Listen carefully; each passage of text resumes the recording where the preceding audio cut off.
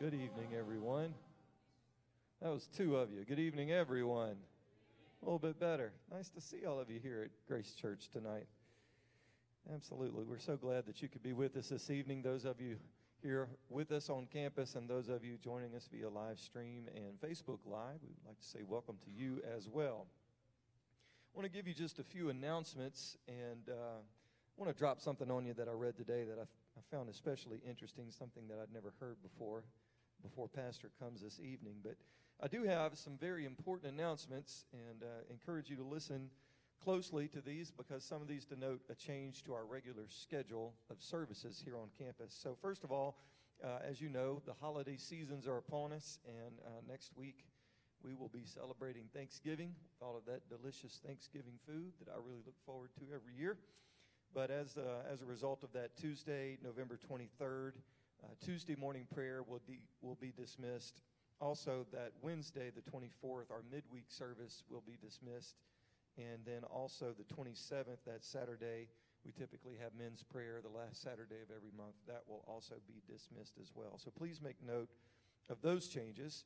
We also want to remind you that on the 19th of December, we will have our Christmas service, and that will be a very special time, and definitely looking forward to that. And while I'm mentioning that, in addition to our Christmas service on the 19th, we also ask that you come prepared to give to the Christmas for Christ offering, and there are some special envelopes that are available in the front lobby. Somebody already took the $1 envelope, and I was disappointed to see, so now I'm going to have to pick a different envelope or two. But if you were looking for that $1 envelope, you waited too long. You'll have to pick a different one. But there are some ambitious envelopes on that board out there. I encourage you to pray before you pick some of those. But anyway, God bless you for that. And then also, we've been making this announcement. We will continue to do so, but please make sure that the church has your updated address. If you have moved, we do send out those end-of-year statements for your financial contributions to Grace Church. And we want to make sure that those statements go to the right place. So if you haven't already, and if you've moved, you have a new address, please get that information updated by getting it to the church office as soon as possible. We appreciate that. So this just kind of happened today. I've been doing a pretty different reading plan over this past year. It's called Blended, and it just kind of blends Scripture. You'll read a little bit from the Old Testament and New Testament.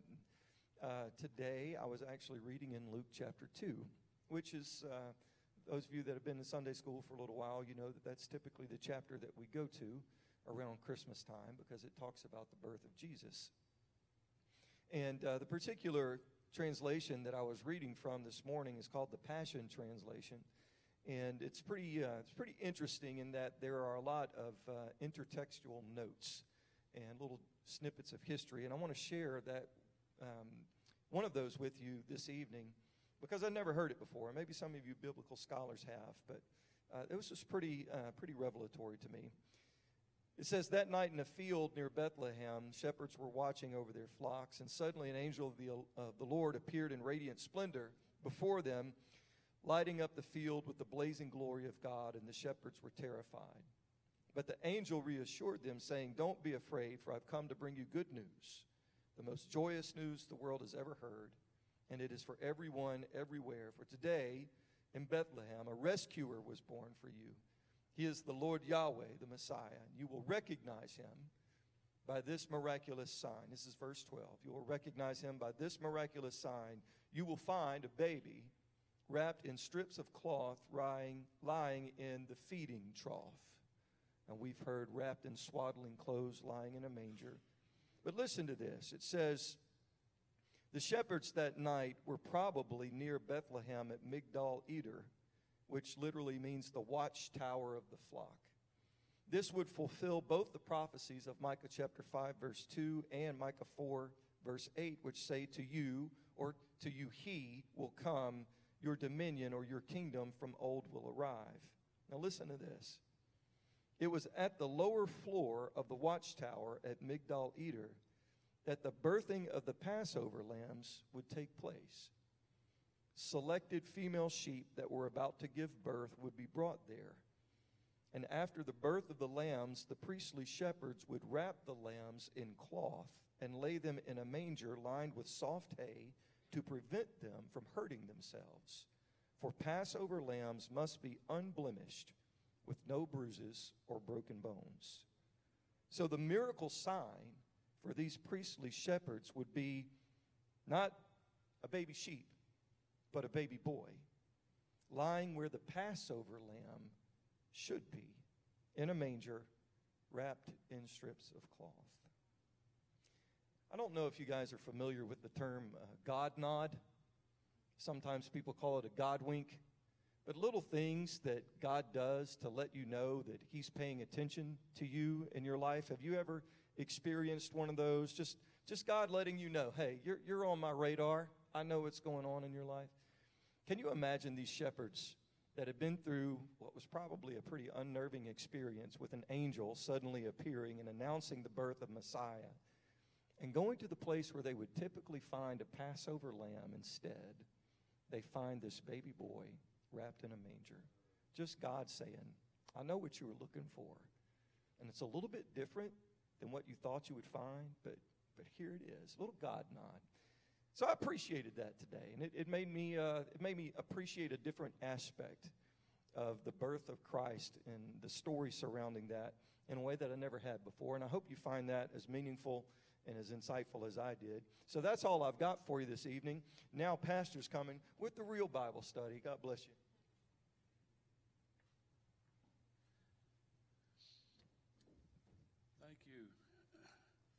Thank you, Jason. Great to see everybody here tonight. And I want to thank you so very much for coming. And I must take a moment and just comment on how amazing I believe the past, 5, 6, 7, 8 services here have been, including both Sunday night and Wednesday night. I believe we've seen just an absolute amazing move of God, and we've heard some outstanding teaching and preaching. And I love our ministry team very, very much, and I think all of them do a phenomenal job when they're called on to fill the pulpit for whatever reason. And I love and appreciate them so very much, and I've paid close attention to their preaching, to their teaching, and every time they've been in the pulpit, they've come very well prepared and with something to say. And I deeply, deeply appreciate that. I want to wander down a path here for a moment. Before I do that, I'll make you aware, and I hope it's not too distracting. I saw a very well-known minister do this one time. It was actually because of the times, but he came to the pulpit with a cough drop in his mouth. And Sister Murph will tell you, for the past several weeks, I've had this cough thing going on. I do know that some of you have called and said, I'm not going to be at church because I'm coughing so bad it would be a distraction. But I don't particularly have that option. So I have a cough drop in my mouth tonight, and I hope it's not too distracting. But hopefully it will keep that at bay. If it doesn't work, I'm going to try a ham sandwich and a glass of milk next time and see if that'll work a little bit better. I want to go down a path just for a moment tonight, and it's going to segue me into what I have come to present to you tonight.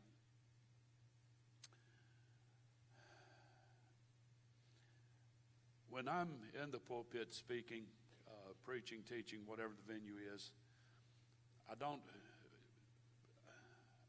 just notice every little thing that goes on in the building. I've had numerous people through the years have walked up after church and say, did my child or my baby bother you tonight while you were preaching and speaking? And honestly, I didn't even notice. If there was something, commotion going on, I didn't notice it. But when you're not speaking and you're sitting up here, I've been amazed at while our ministry team is preaching, teaching, pouring their heart into a presentation, at the amount of walking in and out, people on their phones. I'll tell you straight up tonight, I believe it's rude. I believe it's just straight up rude that these people have taken hours, and all of them work full-time jobs, and they take hours in preparation. They don't come up here with stuff they glean from the internet, and the internet's full of stuff. But they pray, they work hard, and I believe it is just a courtesy, if nothing else, us being Holy Ghost-filled people, to be able to sit there for 30 to 45 minutes, whatever it is, and put that down long enough to listen to what's being said behind the pulpit. This is the level I put preaching on. This is the level I put teaching on. Actually, I put it on a higher level. But just so you'll understand, if you've had a loved one that's just gone through 5 or 6 hours of some kind of real serious surgery, finally the surgery is completed and the doctor calls you into that little consultation room, and he's giving you the information about your loved one, and you're just going to pull out your phone and just go ahead and just scroll through, Facebook, social media, and just completely pass off what he's saying. Or if you've been sued by somebody and your attorney is trying to explain to you what's going on and what to expect and what to be prepared for, and you just decide, you know what, that's not really important to me right now. I'm going to go ahead and just pull up my phone and see what's going on social media. I don't understand that thinking. And I will tell you tonight, and it's certainly applicable to what I'm about to present to you tonight, I believe what you hear, and I hope there's a host of people watching live stream right now. There's people here that's typically here on Wednesday night that's not here tonight. I hope they're watching on live stream. But what we share with you as ministers, preachers, men of God, etc., will save your soul. It will. It can. And for us to be flippant, I watched somebody a couple of weeks ago on their phone the entire time one of our ministry team ministers was preaching or teaching, whatever it was, sitting next to someone who hardly ever comes to church. And they were on their phone the entire time. And I'm like, how can you do that? Especially when the person you're sitting next to you that hardly ever comes to church is related to you. And you've expressed interest to me personally how you want this person back living for God, on fire for God and what have you, but you can't sit. Okay, y'all get the point? What goes on in this pulpit is not for the congregation to pick and choose what part of it's important to me. We absorb the whole thing, and that's the presentation. So hopefully, as time draws to a conclusion, I believe we're absolutely in the last days, and you'd have to be the proverbial ostrich with your head in the sand to not know what's going on in our world today. Anything can happen. Anywhere, anytime on this planet. There's 2 trials going on in this country right now that if the verdict don't go the way that the political world seems it should, God only knows the destruction that's coming. The situation that's going on with China and Russia. China threatened to invade Taiwan. Russia threatening to invade Crimea, what have you. We're living in very volatile times, folks, and we can't be less in our fervency and our relationship with God. We just can't. So that being said, this is going to segue me into my presentation tonight. And I want to read tonight from James chapter 1, verse 14. And some of you may feel like this is not applicable to you. Just remember what I just said. It's applicable to anybody. It's applicable to everybody. The wise man said to him that thinks he stands, take heed, lest he fall. There's people I know tonight, literally by the hundreds, that used to attend church on a regular basis, and right now you couldn't hardly get them to come to church outside of a wedding or a funeral. Don't feel like you're not susceptible or don't have the potential for what I'm going to present tonight. This is also, Lord willing, will be a segue into what we're planning for Sunday. James chapter 1, verse 14. But every man is tempted when he is drawn away of his own lust and enticed. Then when lust has conceived, it brings forth sin. And sin, when it is finished, brings forth death. Notice verse 16. This applies to everybody. Do not err. Do not make a mistake, my beloved brethren. My title tonight is Bizarre, and I realize that, and but here goes. Backsliding? Why? I want everyone to understand tonight that, and you're looking at a man. I had this conversation with somebody just several days ago. I'm not a person much for labels. I don't like to label people. I don't like to be labeled. I don't think anybody likes to be labeled. I don't like to be labeled old. Somebody referred to me as old the other day and said, "Excuse me, older." That didn't help.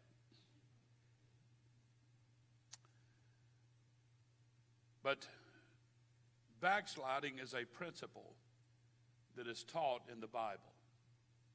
It's one that we can't overlook. It's one that we can't just do away with it and not worry about it and say it's somebody else's problem. No, it's our problem.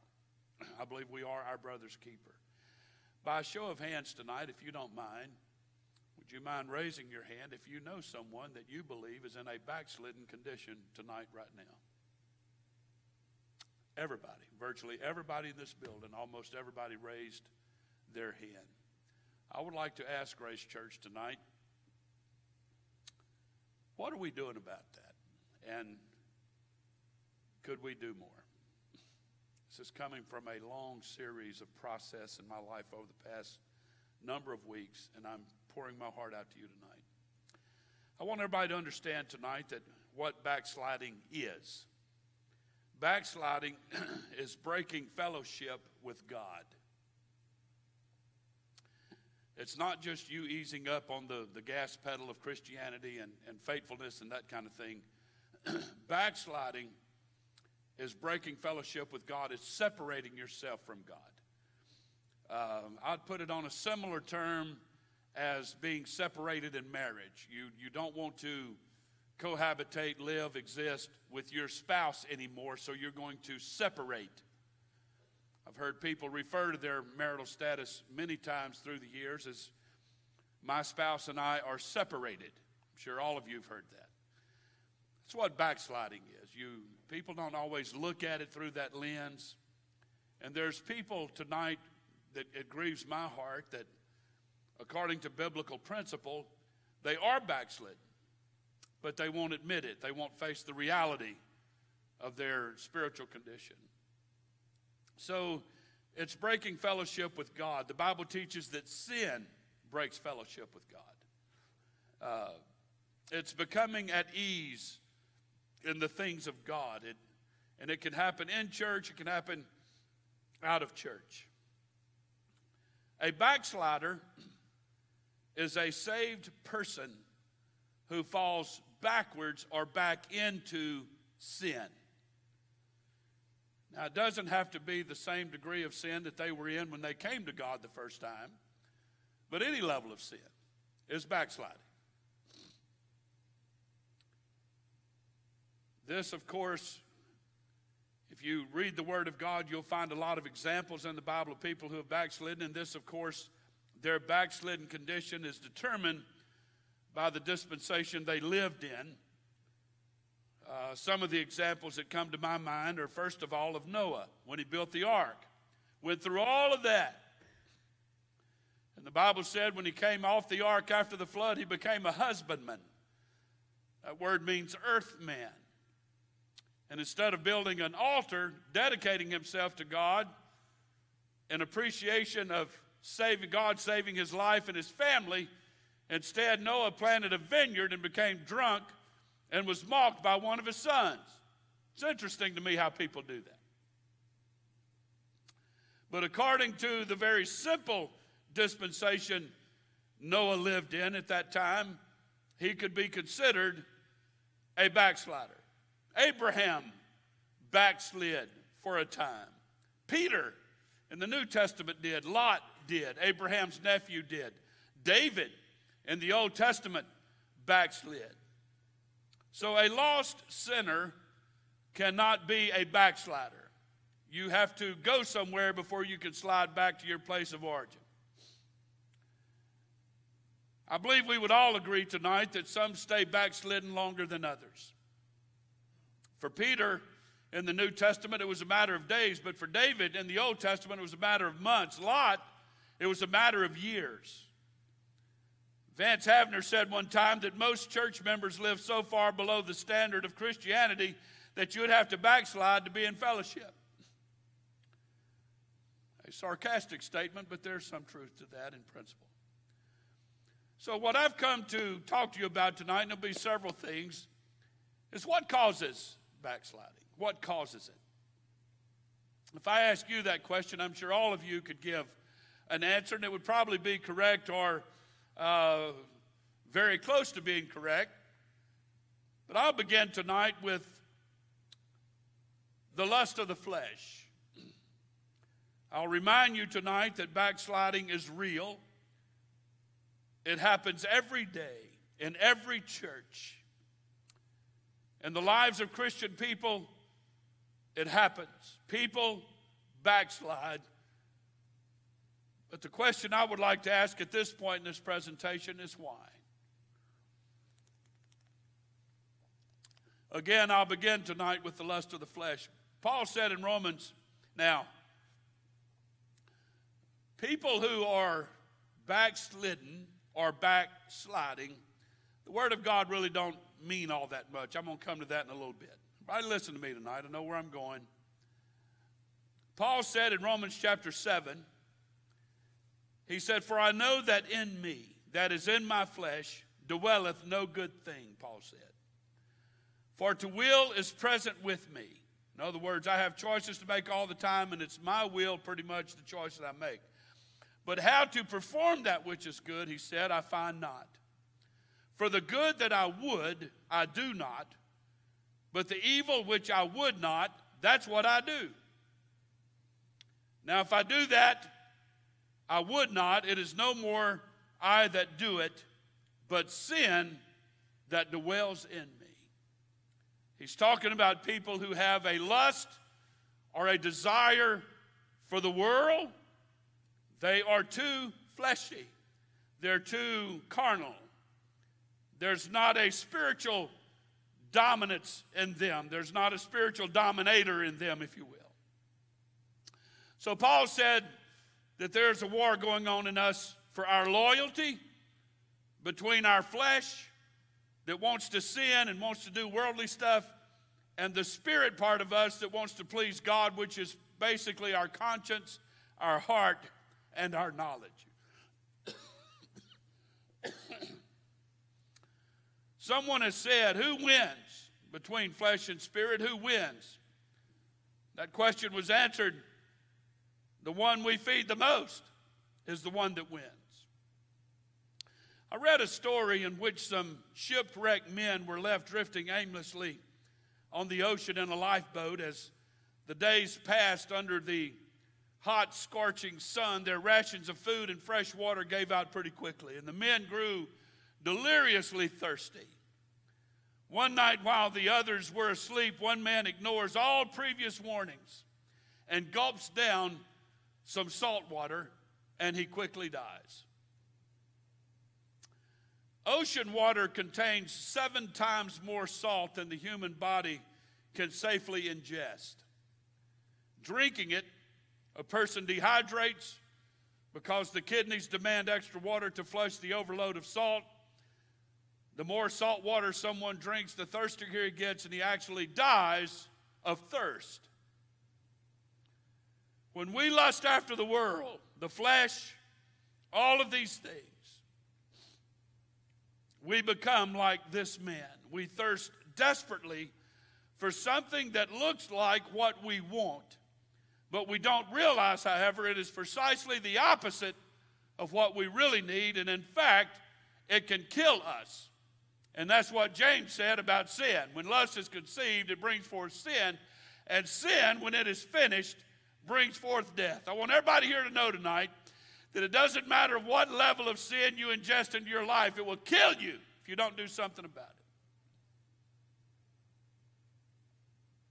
it. It will cause you to die physically. Yes, it will. The Bible teaches that.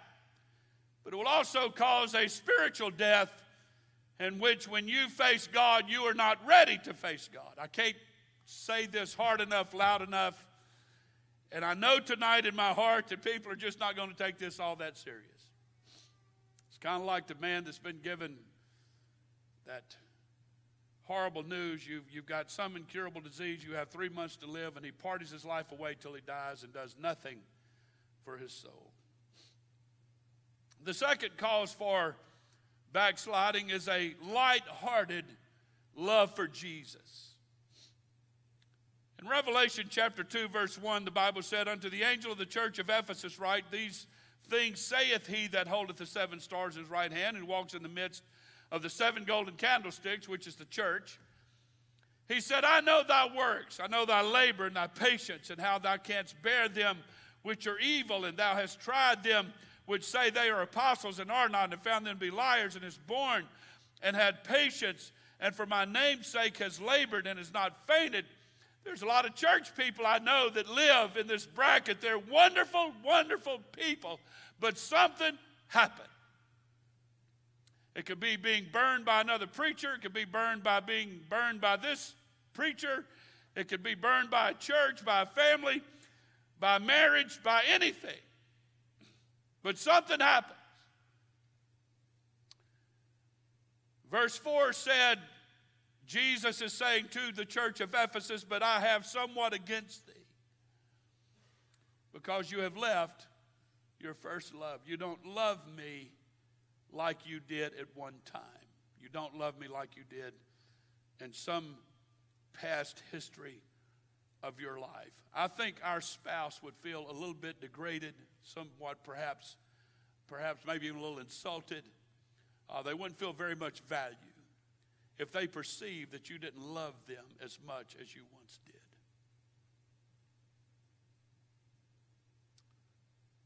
I believe that's how God feels.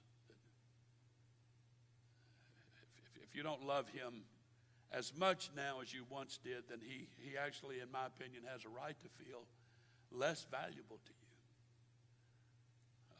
less worthy of your adoration. There's a story, and I love the story. The principle of it is amazing to me. But there's a story of a man and woman riding down the road and meeting a car in which a young married couple were sitting close together. Anybody here tonight, married people used to do that? I always loved it when we had a car with a bench seat in the front where Sister Murphy could sit right there in the middle close to me. I always loved that. I'd ask my mother sometimes if I could use her 69 Chevrolet Impala to take Sister Murphy out on the nice day, because it had a bench seat in the front and she could ride right there beside me. Besides that, it had an air conditioner and my car didn't.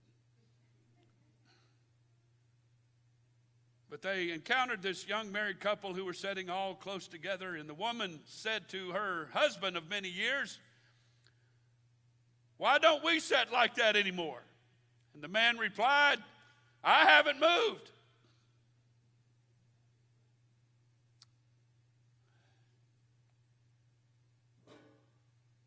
There's probably a lot of ladies here tonight, and I'm not going to ask show of hands, but you're so thankful for them bucket seats that you don't have to sit next to that old rascal anymore.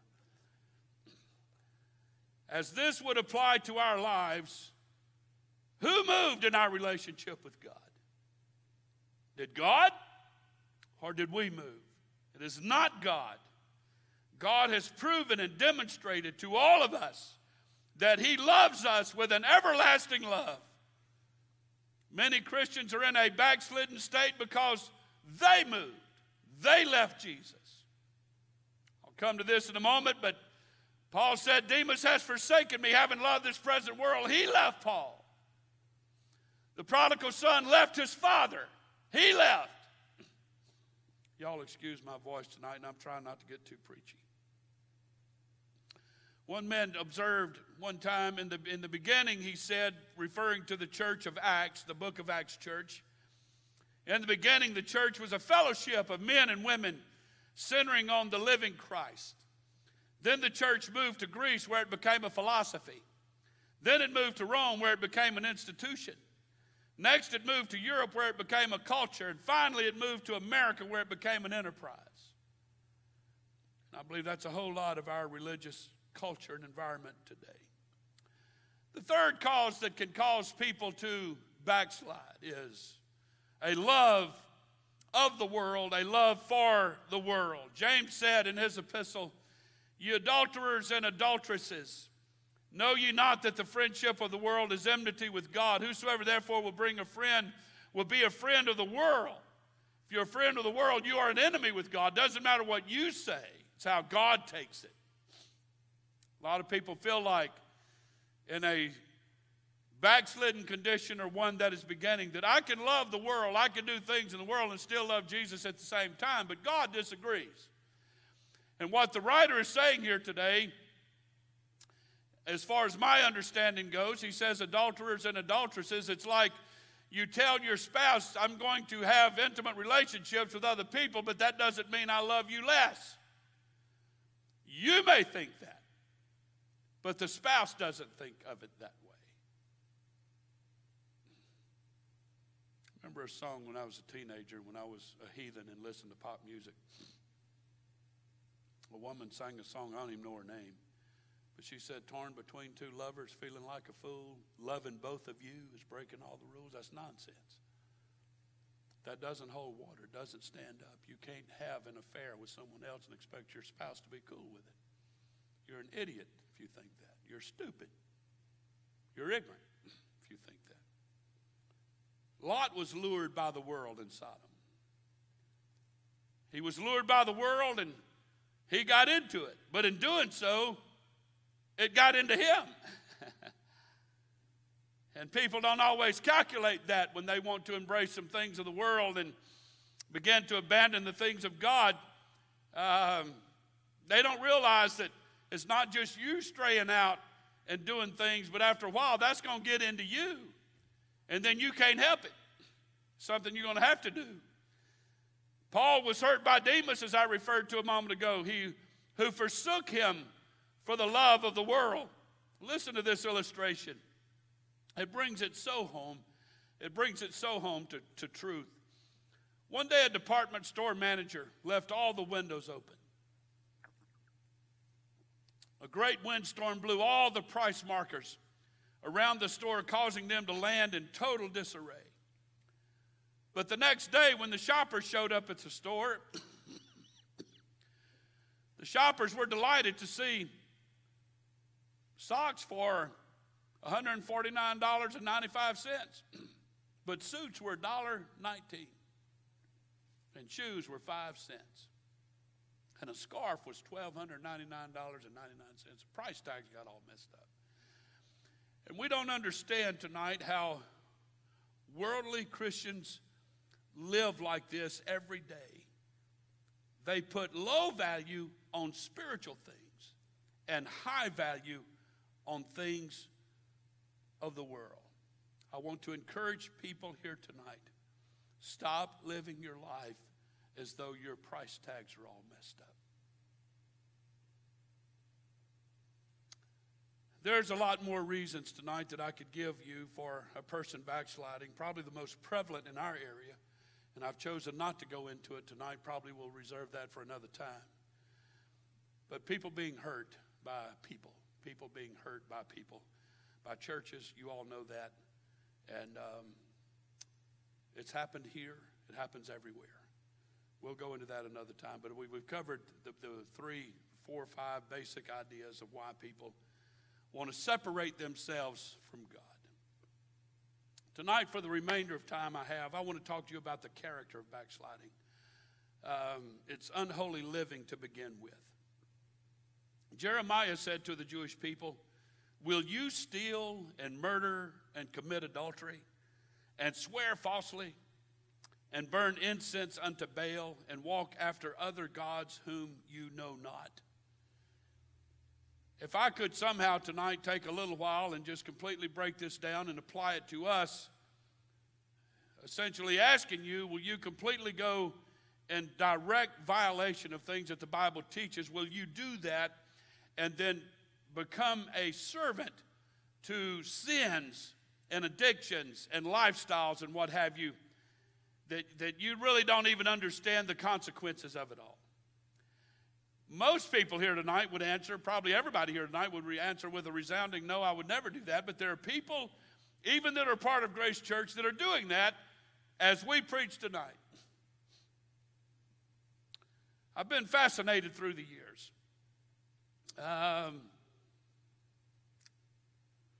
Next May, I'll turn 65 years old, which will be my 40-year mark in ministry.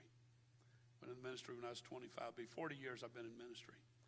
And I've been fascinated through the years. I've talked to a lot of them, seen a lot of people, talked to a lot of people. I've talked to people of a very late, a very recent time, and talked to many people many years ago. This is one consistency that I hear with people who are backsliding or have backslidden. I've been fascinated through the years with people who at one time lived a truly committed life to Jesus, but something happens. It can be any number of things. I won't take time to try it, and we've named some things already. But all of a sudden, this person gets some kind of a new revelation that the Bible doesn't mean what it used to. And that fascinates me. It doesn't mean what it used to. The scriptures, the principles, the concepts that I lived by at one time or another, that I used to testify about, that I would witness to other people about. All of a sudden, I've had this revelation. I've come to this knowledge, this new knowledge. It's amazing how I never pray. I very rarely attend church anymore. I hadn't read the Bible in years, but I got this revelation all of a sudden. Excuse me for being cynical, but I'm saying it the way it is. That don't apply to me anymore. I don't feel like I have to live all that. I don't have to obey all of that like everybody else does. Somehow or another, God has given me some dispensation of mercy and grace, and I can pretty much do what I want, and I come to church, and I'll lift my hands and worship the Lord and all that kind of stuff.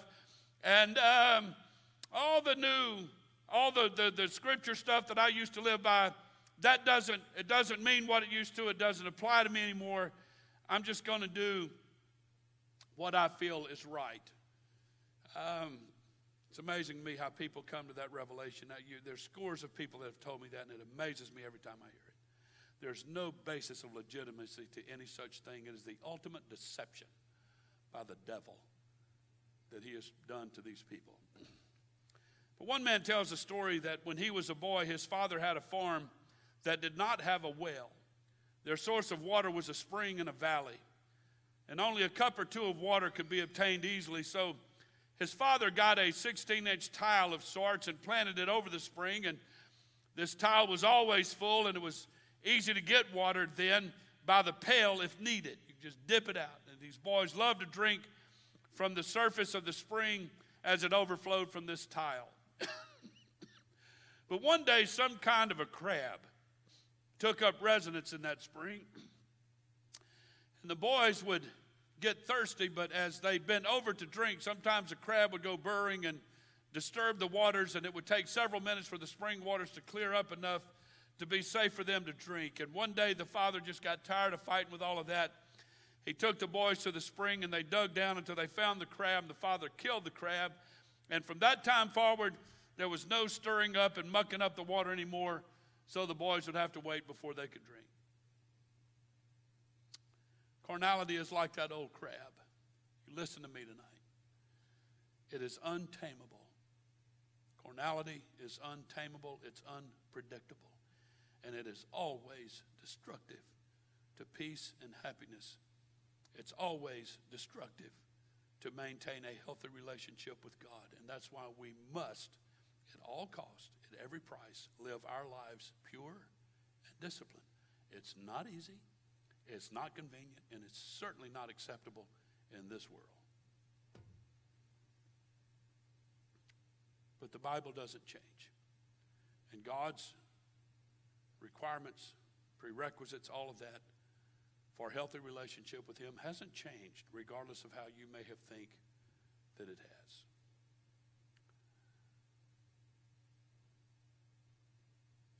The other part to the character of backsliding is not only unholy living, but it's uncommitted service. I want you to notice, and this just accentuates the things that I've just said just moments ago. In Proverbs 14:14, the Bible said, the wise man said, the backslider in heart shall be filled with his own ways, and a good man shall be satisfied from himself. Notice, it's his ways. The backslider would be filled with his own ways. This is the way I see it. This is the way I believe it. This is the way I'm going to do it. Not the way God wants me to do it. And if God wants me to go to heaven, then he's just going to have to accept me as I am. Doesn't work that way. A person beginning to backslide, notice, a person beginning to backslide begins to neglect such things as Bible reading, prayer, giving, concern for lost friends and family, service in God's kingdom. I know people right now that attend Grace Church that used to be concerned about other people in Grace Church. It was lukewarm, backsliding, and all of that kind of stuff. And what can we do to get them back? Now they are living just like those people. And this is what the wise man is talking about. A backslider in heart shall be filled with his own ways. This is what I think is right. I don't care what the preacher says, the church says, my mama, my daddy, my family, whoever. I'm going to do what I want to do. The testimony of a man who neglected the Lord's work, he wrote this one day. It's a little piece of poetry. But he said, I looked upon a farm one day that once I used to own. The barn had fallen to the ground and the fields were overgrown. The house in which my children grew, where we had lived for years, I turned to see it broken down and brushed aside with tears. I looked upon my own soul one day to find it too had grown with thorns and nettles everywhere the seeds of neglect had sown. The years had passed while I had cared for things of lesser worth. The things of heaven I let go while minding things of earth. To Christ I turned with bitter tears and cried, O Lord, forgive. I have not much time left for thee, not many years to live. The wasted years forever gone, the days I can't recall. If I could live those days again, I'd make him Lord of all.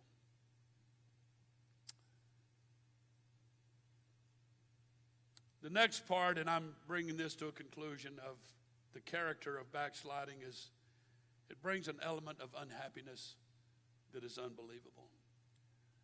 Jeremiah 3:23 or 3:25 says, we lie down in our shame, and our confusion covers us. For we have sinned against the Lord our God, and we and our fathers from our youth even unto this day, we have not obeyed the voice of the Lord our God. The backslider, they bring shame not only on themselves, but God himself. Robert Robinson, noticed this tonight, had been saved out of a tempestuous life of sin through George Whitfield's ministry in England. Shortly after that, at the age of 23, Robinson wrote a hymn titled, Come Thy Fount, or Fountain. Come thy fount of every blessing, he wrote. Streams of mercy never ceasing, calls for songs of loudest praise. But sadly, Robert Robinson wandered far from those streams and, like the prodigal son, journeyed into the distant country of carnality. Until one day he was traveling by stagecoach, and sitting beside him was a young woman engrossed in her book, and she ran across a verse she thought was beautiful and asked Robinson what he thought about it. She read it out loud. Prone to wonder, Lord, I feel it. Prone to leave the God I love. Bursting into tears, Robinson said, Madam, I am the poor unhappy man who wrote that hymn many years ago, and I would give 1,000 worlds if I had them to enjoy the feelings I had then. So I want everyone here tonight to know, in conclusion, there's consequences to backsliding. First of all, the backslider hurts community or hurts society. Jesus said, you're the salt of the earth, but if the salt has lost its savor, that's backsliding. Wherewith shall it be salted? Henceforth good for nothing, but to be cast out and to be trodden under the foot of men. Jonah's backsliding got him into trouble. Yes, it did. But it also caused the sailors on the ship with him to get in trouble. Lot was an upstanding citizen of Sodom, but his backsliding caused his own daughters to mock him and horribly disrespect him through an incestuous relationship. It's backsliding. Backslider hurts him or herself. The psalmist said, "Then will I visit their transgression with a rod and their iniquity with stripes." What a painful reminder of the consequences of sin. You cannot backslide without suffering. God promises punishment to those who continue in sin. He told the Israelites that they would be helpless when he sent the Chaldeans upon them. John R. Rice once said, "I love my children. I love them so much, and I want them to do right and be happy and succeed in the Christian life. So sometimes I discipline them for their disobedience. It's painful," he said, "but it is done in love and for their good, and God does the same." But ultimately tonight, the backslider hurts Jesus. He hurts the Savior. I believe one of the most compelling verses in the Bible is in Luke chapter 22, verse 61. "And the Lord turned," he was being crucified that night. Jesus turned and looked upon Peter. And Peter remembered the word of the Lord, how he said unto him, "Before the cock crow, thou shalt deny me 3 times. Peter walked away and wept and sobbed and wept. If we could see into heaven, we would realize that Jesus is not rejoicing over our sins, but he is hurt over our sin. In conclusion, tonight a boy invited a girl to go to a certain night spot with him, but she turned him down. And he said, "Oh, you can't go because your father might hurt you, or you might get in trouble with your father." She said, "No, I can't go because it will hurt my father if I went." Wish we could look at Jesus more like this young lady looked at her dad. I'm not going to do things to the best of my ability that I know is going to hurt the heart of God just so I can have my way. We have to understand tonight, folks, and I hope there's folks watching live stream tonight, but you don't want to hurt God's feelings too bad, because when he disciplines, it can be severe, and it may not be right away. It may be a while down the road. You can't sin and get away with it forever. There's always a consequence. So the cure for backsliding is not to try to cover up your sin or deny it, but to confess it to the Lord in repentance. Seek the Lord with your whole heart and soul, and I can promise you, he is just and faithful to forgive sin when you ask him. Would you stand with me tonight? Before we dismiss tonight, and I know that sometimes the atmosphere is much lighter, much easier, but tonight is a little bit more sober. And before we're dismissed tonight, I'd like for you to, those of you that know the old song, "Lord, lay some soul upon my heart and love that soul through me, that forever I may do my part to win that soul to thee." Think of a backslider tonight that you know. Maybe they're here. Maybe they're somewhere else. But let's have just a moment of fervent prayer that God will use you to love them and win them back to the Lord. Can we pray right now? Father, in the name of Jesus, we've done our best tonight to bring this message to a church that loves people, to a church that loves those that are wayward. God, we're not trying to label, we're not trying to condemn, we're not trying to cast judgment, but it is a reality. It's a biblical reality, and there's folks around us. The names can pour into our head when we sit down and stop to think about it. But these people were once in a right relationship with you, and they're not now. If the rapture came, if the death came, I would put them in the hands of God, but heaven may not be theirs. And I pray, God, tonight that you would use this bunch of people at Grace Church to reach out to these wayward prodigals who probably deep down inside their heart want to come back but don't know how. They don't have a path. But if someone would reach out and love them, call them, talk to them, who knows what would happen. Help us, God, not to judge them, but to love them. To somehow bridge that gap between hurt and bitterness, between worldliness, all of these things, and to show them the true love of God and how it is an absolute necessity for them to be back in the kingdom of God, on fire for God again. I pray tonight that you would bless this word that's been imparted, that it would lodge into our hearts and minds and not soon be forgotten, and help us to love those around us that at one time loved you. We ask it in Jesus' name. And everybody said amen. God bless you tonight. Thank you. And Lord willing, we'll see you Sunday morning.